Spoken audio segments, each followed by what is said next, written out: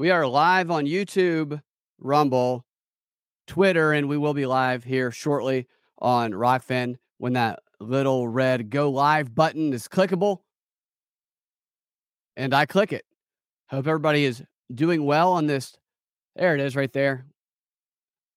Now live across all platforms.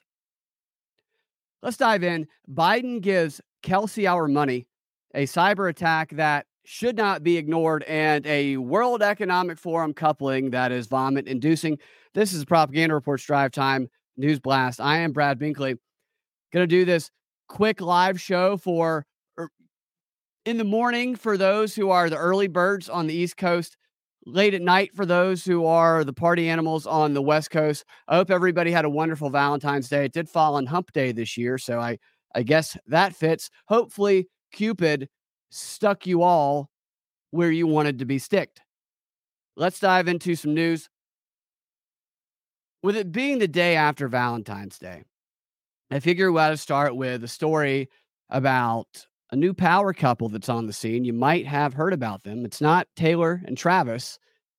I'm talking about the new power couple of 47-year-old Uma Abedin and her new man, 38-year-old Alex Soros, who is, of course, the son of beloved George Soros, who Papa Soros gave control over his $25 billion empire to last year, which I'm going to go out on a limb and say ever since Alex has been in charge of that it's probably helped out his dating life. Just to guess, Uma Abedin, you might recall, became a household name as one of Hillary Clinton's longtime aides. Very, very close aides, an aide with benefits, if you will. She's also well known for her relationship with world-class creep Anthony Weiner, and she's a little bit less known for her 2022 relationship with actor Bradley Cooper, which I find to be a little bit strange.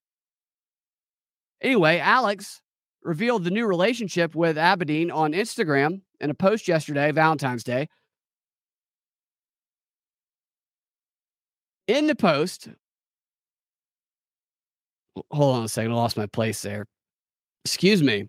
My computer screen froze there for a second. So he put the post on Instagram yesterday, and in the post, it showed Alex sitting alongside of Uma in a restaurant in Paris, and he had his arm kind of wrapped around her waist, really. Not her W-A-I-S-T, not her W-A-S-T-E. Rumor has it that Uma doesn't let him wrap his arm around her W-A-S-T-E until the third date. That's what I'm guessing. Anyway, that's what's going around on Reddit. But on the table in front of them, they had roses scattered. There was unsliced bread, or sliced bread, actually. They hadn't eaten any of it yet. They had sliced it, or the waiter did. And in front of Uma was a Valentine's Day gift box, which I'm assuming inside of it was probably his foreskin, or perhaps his father's foreskin. I have no idea. I don't know what kind of gifts these people give. But it's just interesting that these relationships come together. I don't know what kind of display this is. What do you guys think? Them showing this off on Instagram. It's just kind of a weird thing. Maybe they are in love. I have no idea. I don't know what it's like. The rumor has it that they met on the World Economic Forum's dating site, Only Pegged, which according to the photo here, it certainly looks like after the meal that Alex got pegged plenty enough afterwards. I hope that they live a long, happy life and they get married. I just have a hard time seeing anybody dating Uma Abedin and not asking her the question that a lot of people would want to know, especially if you have the person who can answer it right in front of you, which is, did you bump clams with Hillary Clinton? Did you or did you not? It's like Uma has to be okay answering that question, or she has to be with someone who suppresses the desire to know the answer for the rest of his life. That's a difficult task. It's going to create a lot of animosity with the lack of transparency. Moving on to the next story, we go from one power couple to another, and I use air quotes when I say power couple. There's a non-related football story in the news. You know, I realize I didn't show you guys this photo. I'm going to go back for a second for you guys that are watching, because I want you to see the photo of Alex. Then I'm going to come to the story. It's early. Here you go. All right, so there's that photo of them, by the way, for those who haven't seen it. There's Uma and there's Alex, and there's the table I described in the gift. Alex looks like a nerd emoji. Go look at your nerd emoji right now on Twitter or on your phone, wherever. It looks like Uma Abedin is on a date with the nerd emoji. That's what the dude looks like to me. Who is following Alex Soros on Instagram? I'm sure he has a ton of followers, but who is scrolling Instagram and goes, oh, Alex Soros, that's a follow? Probably Uma Abedin. And he put a little Happy Valentine's Day with a nice little font there. I mean, he spent a little bit of time on this Instagram post here, or maybe his father did it. Maybe he took over the company. His father took over his Instagram. Maybe this is his actual true passion, what George Soros is. He's actually an Instagram artist. All right, enough of that. Okay, so as I said, from one power couple to another power couple, there's a non-football related Travis Kelce story in the news today. And I'm not talking about the shooting at the parade. I'm not going to go into any of that today. I haven't looked into it enough. What I'm talking about is Kelce is the first to take advantage of, let me get this up on screen. The first to take advantage of a Biden Tax Inflation Reduction Act tax credit that enables him to produce a film off of taxpayer dollars. He's the first to take advantage of this. And before we go into the details of that, I do have to comment on the Super Bowl aftermath, the celebration, because I haven't yet, and it's really weighing on my mind. So as you guys know, the Chiefs won the Super Bowl. They won in overtime. And then after the game, the players, they go on the field, they're celebrating, they're doing their post-game interviews with Jim Nantz, I think from CBS, a sports broadcaster, as they always do.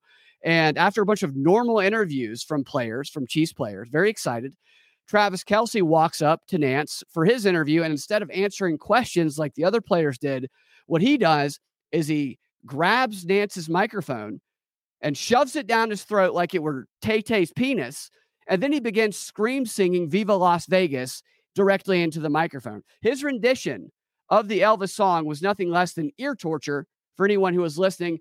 The man waged jihad on our eardrums, and it didn't end there. He felt he needed a follow-up to that song, and then he began scream singing another song into the microphone, which was the Beastie Boys' Fight for Your Right, which he was only able to get to the first chorus of before Jim Nantz's eardrums burst and blood started spewing onto Kelce's face, which he rubbed in his face and then ran over to give Taylor Swift a big old bloody kiss after the game. The way that this dude behaved after the Super Bowl, it was in a way, I get people celebrating, but he was behaving in a way that we've all seen this, where we see someone doing something in public and then we go, oh my gosh, I didn't know that he had he's mentally handicapped, right?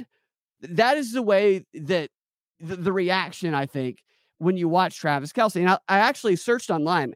This is something people have noticed for a long time. I'm not the first to observe this, that he's got a little bit of a mental problem going on up there. Maybe he shouldn't be playing football with this mental problem. It's good that he can. Maybe he should be in a safer job like president with such a mental condition.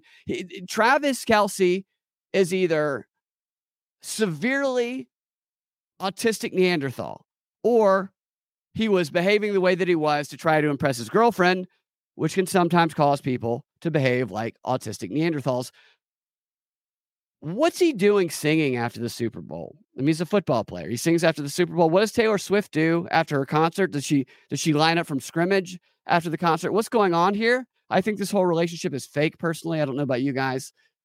He doesn't like white chicks. He seems to like black chicks through his past.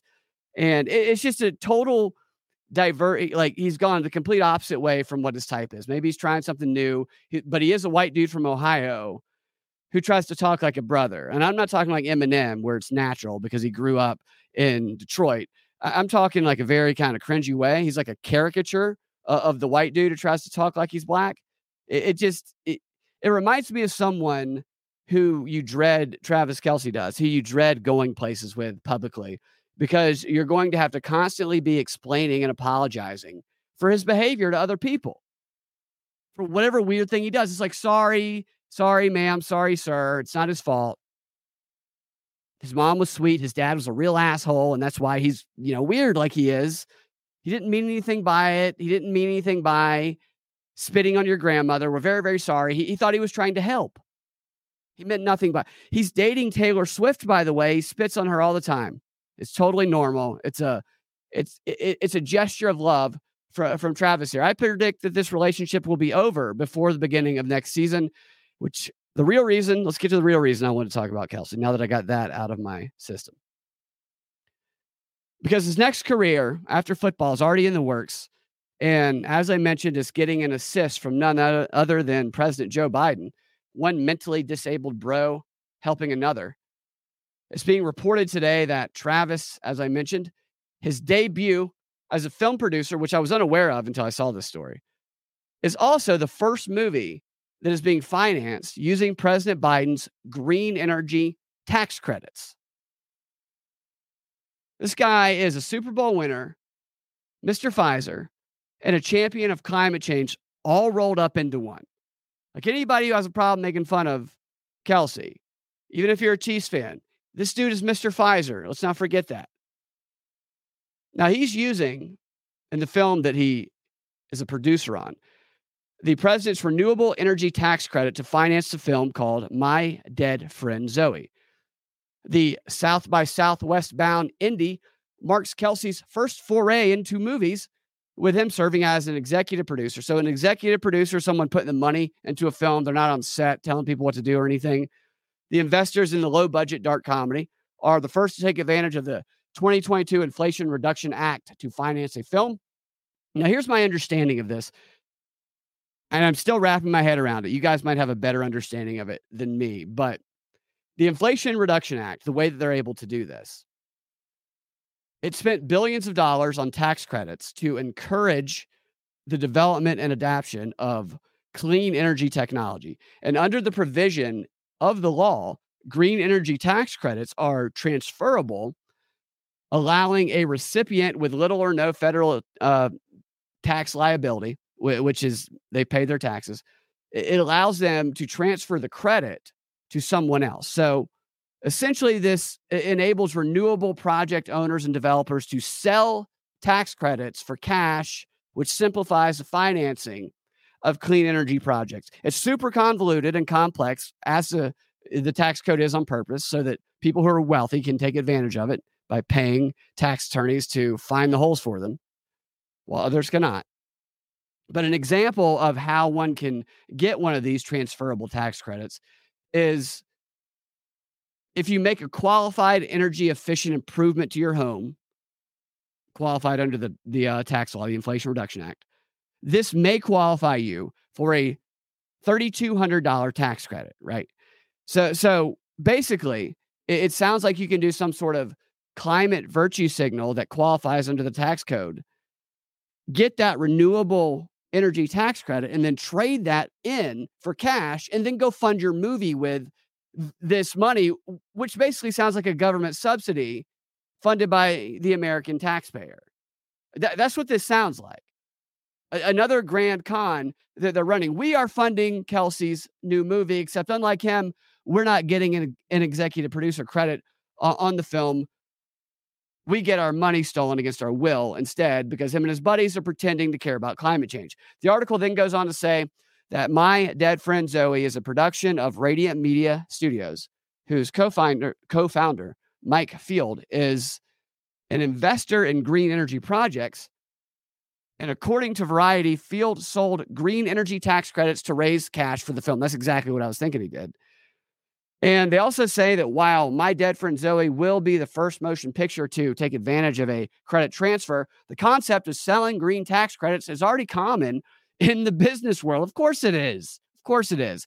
A study released in January of 2024 found that in the first half of 2023, green energy firms sold between $7 billion and $9 billion worth of green tax credits to other companies. Between $7 billion and $9 billion of green tax credits sold to other companies. Now, why would a corporation buy a green energy tax credit? Because President Biden's climate law gives corporations this is according to the Wall Street Journal, a new and lucrative opportunity. And that opportunity is to spend $910,000 to buy clean energy tax credits and thus shave $1 million off of their tax bill in the process. So they're saving $90,000 according to the example in the Wall Street Journal. And then it says that individual Americans should get the same deal, some tax advisors say. Of course they should. They don't, but they should, according to some tax advisors. I'm guessing that those who buy these tax credits have to use them, like these corporations, for some sort of similar qualified way in the tax code that, at least on the surface, appears to be climate changey or wokey or whatever. And that in the process of doing that, and this is also talked about in the Wall Street Journal a little bit, it raises their ESG score or whatever they're calling it now. ESG, that term is kind of out, but they're just replacing it with something different, and they're not talking about it as much. It's not that they're not trying to do it still trying to do it. So doing this, so buying these green energy tax credits from some other company or some nonprofit will raise the ESG score, which will then in turn result in them getting more investor dollars from BlackRock or Vanguard for their woke bullshit. I mean, it's such a con. It's just nothing more than stealing money from the lower and middle class and giving it to the corporations in Hollywood under the guise of a transferable green energy tax. These people are cocksuckers, funding Hollywood off of taxpayer dollars. So there's your Travis Kelce Super Bowl winner right there. I mean, the guy's taking advantages of the loopholes that are there. And for some reason, he's been raised up as a figure that they would like to exploit, probably because he's kind of stupid, to be honest with you. He's a little dumb. And dumb people who have a large following are very attractive pieces for the establishment to use to manipulate those masses whom follow that dumb person. The article then goes on to close out by saying, well, hey, this is what another producer says. He says this. He says, Hollywood is risky, right? On a scale of 1 to 10, Hollywood is 9.5, especially in terms of independent film. This is Ray Malio, who is the producer of My Dead Friend Zoe, and he runs that California-based film production studio, Radiant Media Studios. He's also a former head of affairs at Netflix, which Netflix was created by the original CEO. Co-CEO was Edward Bernays' nephew, and Edward Bernays was Floyd's nephew. And if you've listened to this show, you know the whole cycle of mind control brainwashing that has led to Netflix. So this guy has a little bit of that in him. And he says that these federal tax credits take the risk down from a 9.5 to making a movie in Hollywood down to a 5. Well, of course it does, because you're making the movie on taxpayer dollars. So there's no consequence. You're not losing anything. They want to fund Hollywood with your money through the Inflation Reduction Act. And then it says, though Kelce has already said he'll be returning in 2024 and 2025 to the NFL, he's already making inroads into Hollywood, which I say if Hollywood really wants to kill itself, then put Travis Kelce into a lot of movies, and they will do a fine job of that. Moving on to the next story. So I thought Biden, you guys heard probably, I'm sure you did, about his press conference and the report that came out about his mental capacity or lack thereof. And I felt like he was being thrown to the wolves during that weird press conference where he was commenting on the report that came out about him, and he was celebrating the fact that he wasn't being charged in the classified documents case, while at the same time condemning the reasons that he was not being charged. It was very odd. He's just a well-meaning old man is the reason, with a bad memory, which apparently exonerates him from all crimes committed, sounds like before and after. That's like apparently a defense now. All crimes you can defend yourself with that. If I were a defense attorney, I'd be raising that defense for all of my clients. I'd be putting old makeup on them and saying, this is just an old, well-intended man who doesn't remember robbing that bank. And if I were a mob boss, I would be having all of the oldest dementia patients that I could find doing my bidding for me because they can't squeal on you or rat you out if they can't remember who you are. This is the reasoning that exonerated Biden, which he did not like the reasoning, but he did love the exoneration. That's his terms, the exoneration, not in the report. But my initial thought was they were getting rid of Biden. They're about to replace him because at the same time, you see the theme of the King Charles. He's ill. You see Kamala saying that she's ready to step in. There just seem to be a lot of stories that fit that theme of maybe Biden's going to be replaced. But then I see this story from Politico that insists that he's not going to be replaced. And the reasoning that he's not going to be replaced basically is that it's too late to replace him. The Democrats actually feel he's the only thing standing in the way between them and a Trump White House. And they also hilariously say, because they bought the propaganda, that Biden is a personally decent man with no major scandals in the White House. Really? Really? Hunter Biden? How do you separate Hunter Biden? I get that they do it. I get they've compartmentalized this. They don't ever separate anything with Trump and his kids if that were going on. But yeah, no, he's not. We didn't elect Hunter. They are still able to separate him and Hunter. These people all need therapy badly, except they don't need to go to their own therapist because their own therapist will just fuel their BS. They need a really non-woke therapist. They all need to go to Jordan Peterson, and then they need to leave before he starts talking about foreign wars. Maybe that's what they need to do. Actually, I would never go to Jordan Peterson for therapy, personally. I don't know who you can trust as a therapist these days.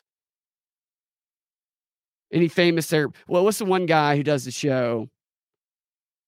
Dr. Phil, is that his name? Maybe Dr. Phil is a therapist everybody needs. Not the one they deserve, but the one that they get. Okay, back to the story. So, after reading this article, where they also, I didn't finish that quote that they said. Politico said that he's a personally decent man with no major scandal in the White House, and that his gravest liability is his age, which may seal his fate and undo his legacy of having ousted Trump. His legacy. His legacy. I mean, this is ridiculous. It's seriously such a convolution of reality. I wish I could get a glimpse of what the history books wrote about this time period that we live in 100, 150 years from now. I mean, wouldn't that be interesting to be able to see and be able to point out the fabrications and see, and because the victor tells the story, whatever, it's probably going to be so far from reality, which then makes you look back at the history we've been told. And we all know that much of it has been a lie, but how close was it even close at all? Like, what nuggets of truth were we told amongst the lies we were clearly told? It's ridiculous. What this got me thinking was, I still think he could be replaced, but also maybe he's just about to do the wildest shit he's ever done, because they did just declare him, not guilty of any future or past crime, because he's a well-meaning old man who can't remember anything. That's, as I mentioned, who you want to do your bad shit, right? So maybe Biden's not going to get replaced yet. Maybe he's about to start really getting wild. One of the two. Maybe he's going to really get wild and do some really awful stuff and then get replaced. We'll find out. Moving on. Another quick story here. Did you guys know that there was a cyber attack on the Fulton County, Georgia government? I didn't realize this until a couple days ago. It's a cyber attack that continues to hold their government services hostage. Now, Fulton County is where the biggest Trump trial, the Fannie Willis, the election interference trial, the RICO one, this is the one that all of the the chips are being put on. Like, this is the big one. And there's been a cyber hacking group that's been in control of the systems of that government for 17 days, and nobody's talking about it. What kind of information you think is in that system? I'll tell you, Trump was arrested in Fulton County. He was processed. Any fingerprints, any social security, anything else about him in that system. Not that they can steal his identity and parade around as Trump, but still, that's in there. Any of the things that Fani Willis has filed with the court that may not be unsealed yet is there. I mean, there's a lot of information there. You know what else is in that system? Information about the election, which, let me tell you what they say about this, because Fulton County hasn't actually released a statement about the cyber attack in 12 days. I want to emphasize the government of the county where a president is being charged with criminal activity for something they say he did during his administration for the first time in history. One of the biggest cases, unlike any other in history, is being held in this county.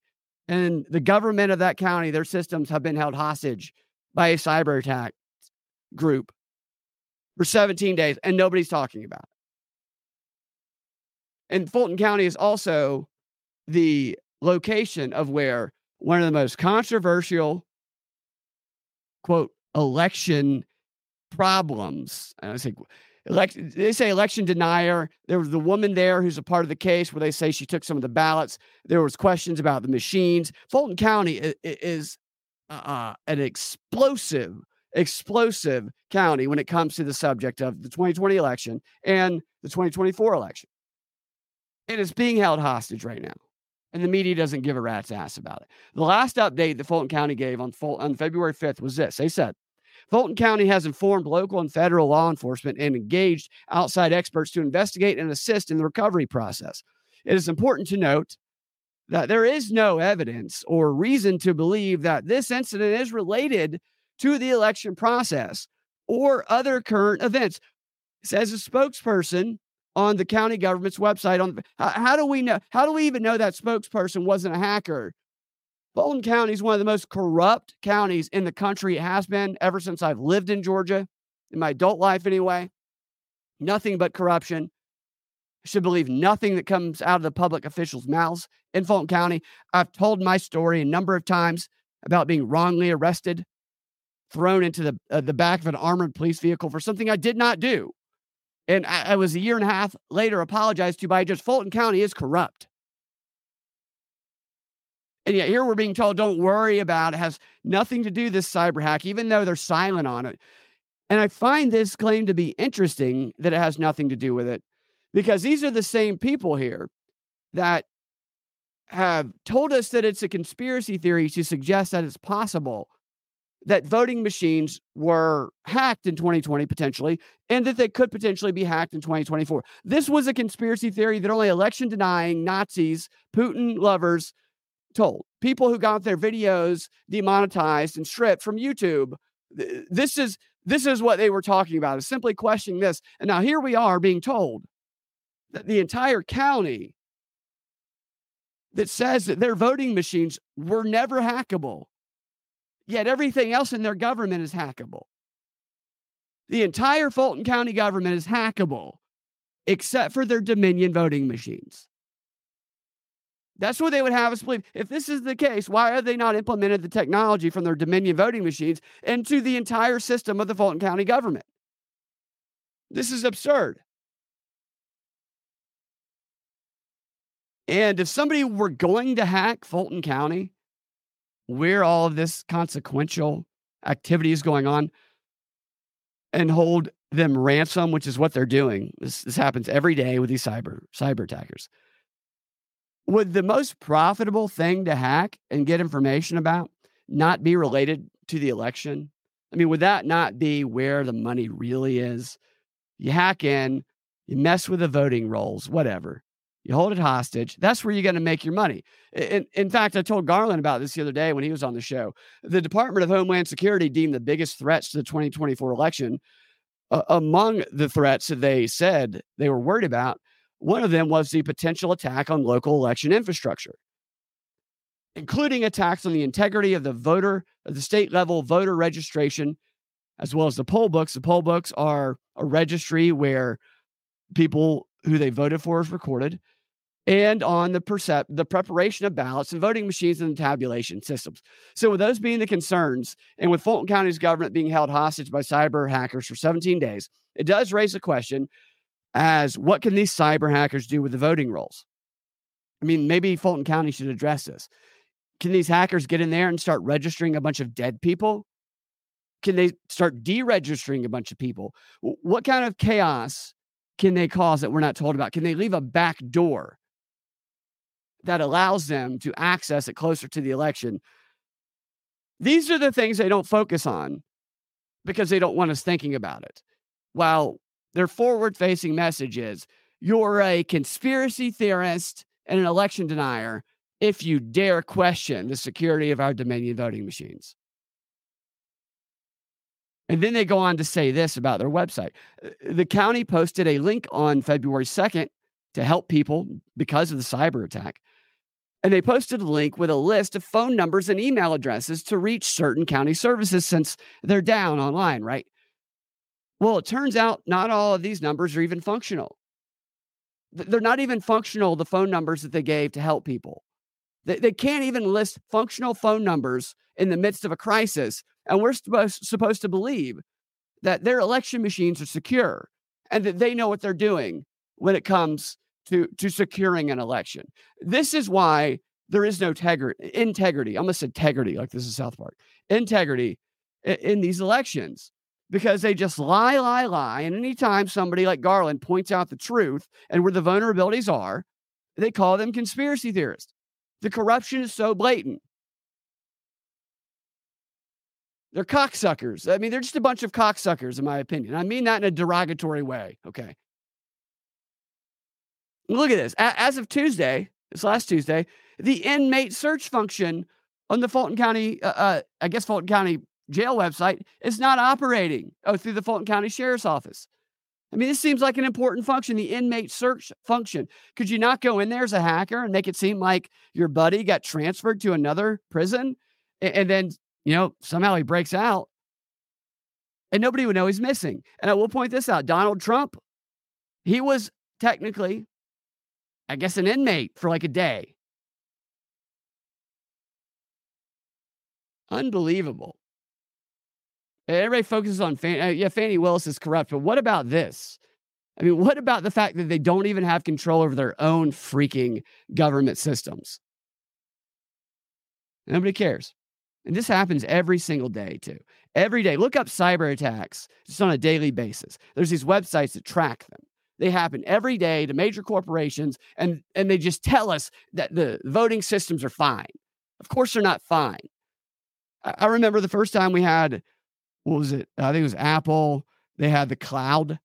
I never put my stuff on the cloud. The first time I heard about the cloud, I said, no freaking way. Because everything you put on the cloud, you might as well be comfortable just posting it publicly. And what happens a few years later? All of these celebrities get their nude pictures that they put on the cloud leaked publicly. None of this stuff has ever been secure, and it never will be. Maybe this is what part of this is getting people normalizing the fact that there is no privacy anymore. Not even fighting it. Perhaps it's part of a larger psyop. So, and I'm going to get out of here on this here on a little bit better note. There's more. You guys know who Michael Rappaport is, and this happened a few days ago. I missed it. He's a comedian. He famously hates Trump, and he has believed nearly every hoax that the news has spread. Very aggressively believed it and made videos about it too.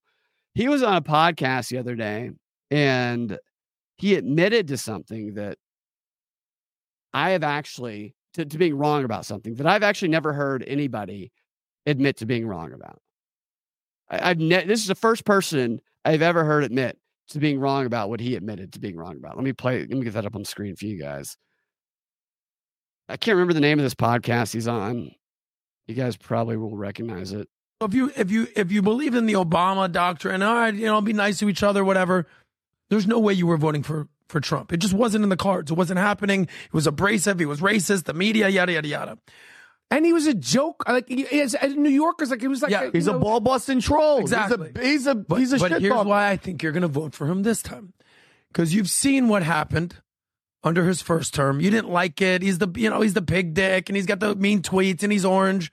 But life was good. There was no wars. The economy was going good. But damn, he's annoying to look at. But you also can acknowledge that the media had a major role in that. Major role in that. When you take a step back. Yes. You also acknowledge that. Because I will acknowledge that, that one thing about the Charlottesville that I ranted about. Yes. And I was wrong. About the both sides thing. Yeah. Yeah, and I respect so irresponsible. And I respect the shit out of it. Wait, let me hear him out. Hang on. Yeah. Go He just called himself irresponsible about that. a little bit more. What do you mean by that? You were wrong on that. No, because he said the both sides, there's good people on both sides. And when you see the full quote, that wasn't what he said. And I ranted on him hard for that. Mm-hmm. Hard. There's some video about it, whatever. Yeah. I mean, I ranted hard because I was like, what are you talking about, man? Because you got played. And here's what this is why I think you're going to vote for Trump.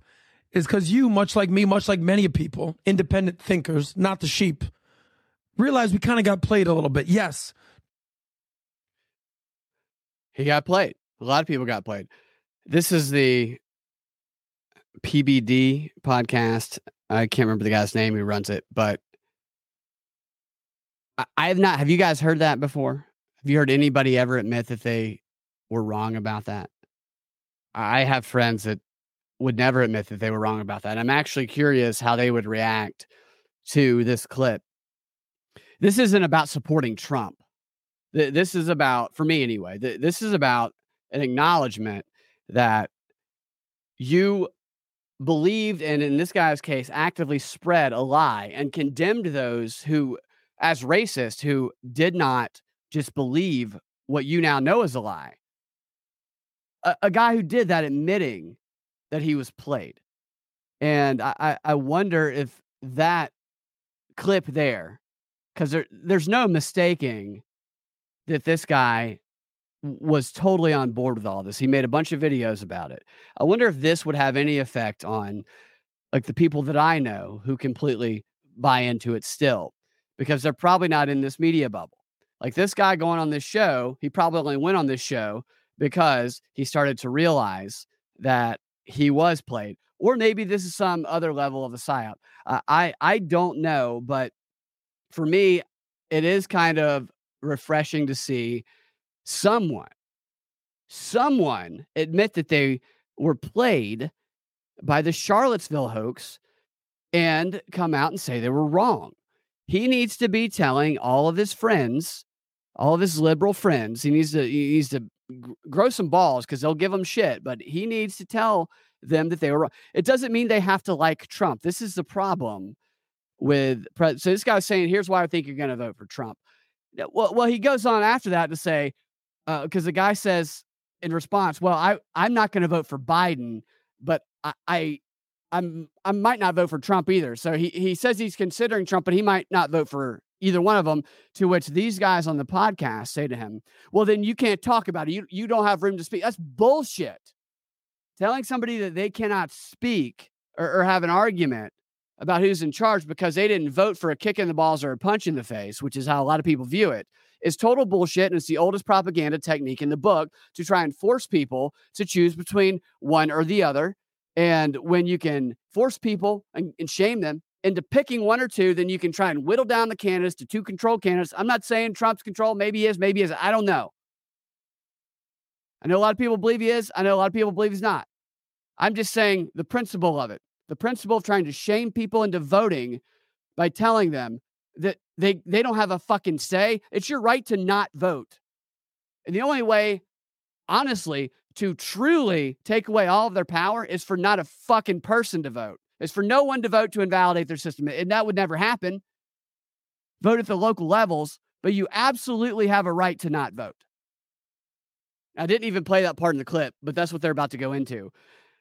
But going back to what I was saying a moment ago, what's up, Hiram? Harem says, what's good word being? This guy's an agent. Agent got him to say, let's get ahead of this. Yeah, something's going on with it. You're right. Maybe they're anticipating Trump's going to win and they're trying to get some sort of favor to him.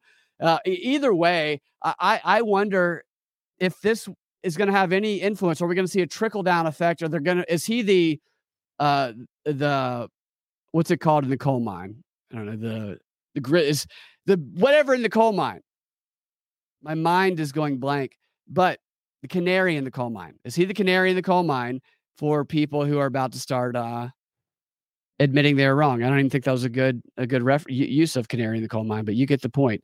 So what will happen, because I've seen this happen before, is people will slowly start to recognize they were wrong about things, but then they will still think they were right about things. They will like forget that they were wrong about them almost.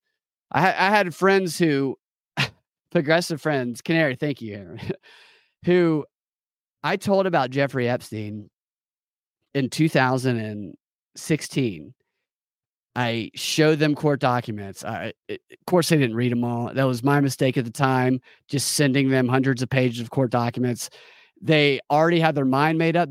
They would not defend Jeffrey Epstein. What they would do was they would say that the Clintons had nothing to do with Jeffrey Epstein, and that and I was also researching Trump with Epstein at the time, but I was talking to them about the Clintons, and I would tell them how the court documents said that Jeffrey Epstein was part of the group that created the Clinton Global Initiative.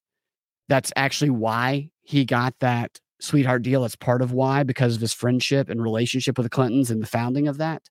And my friend's response, instead of looking at the court documents, what my friend did was he goes to the Clinton Global Initiative website, and then he comes back to me and he says, I don't see his name on the founders page.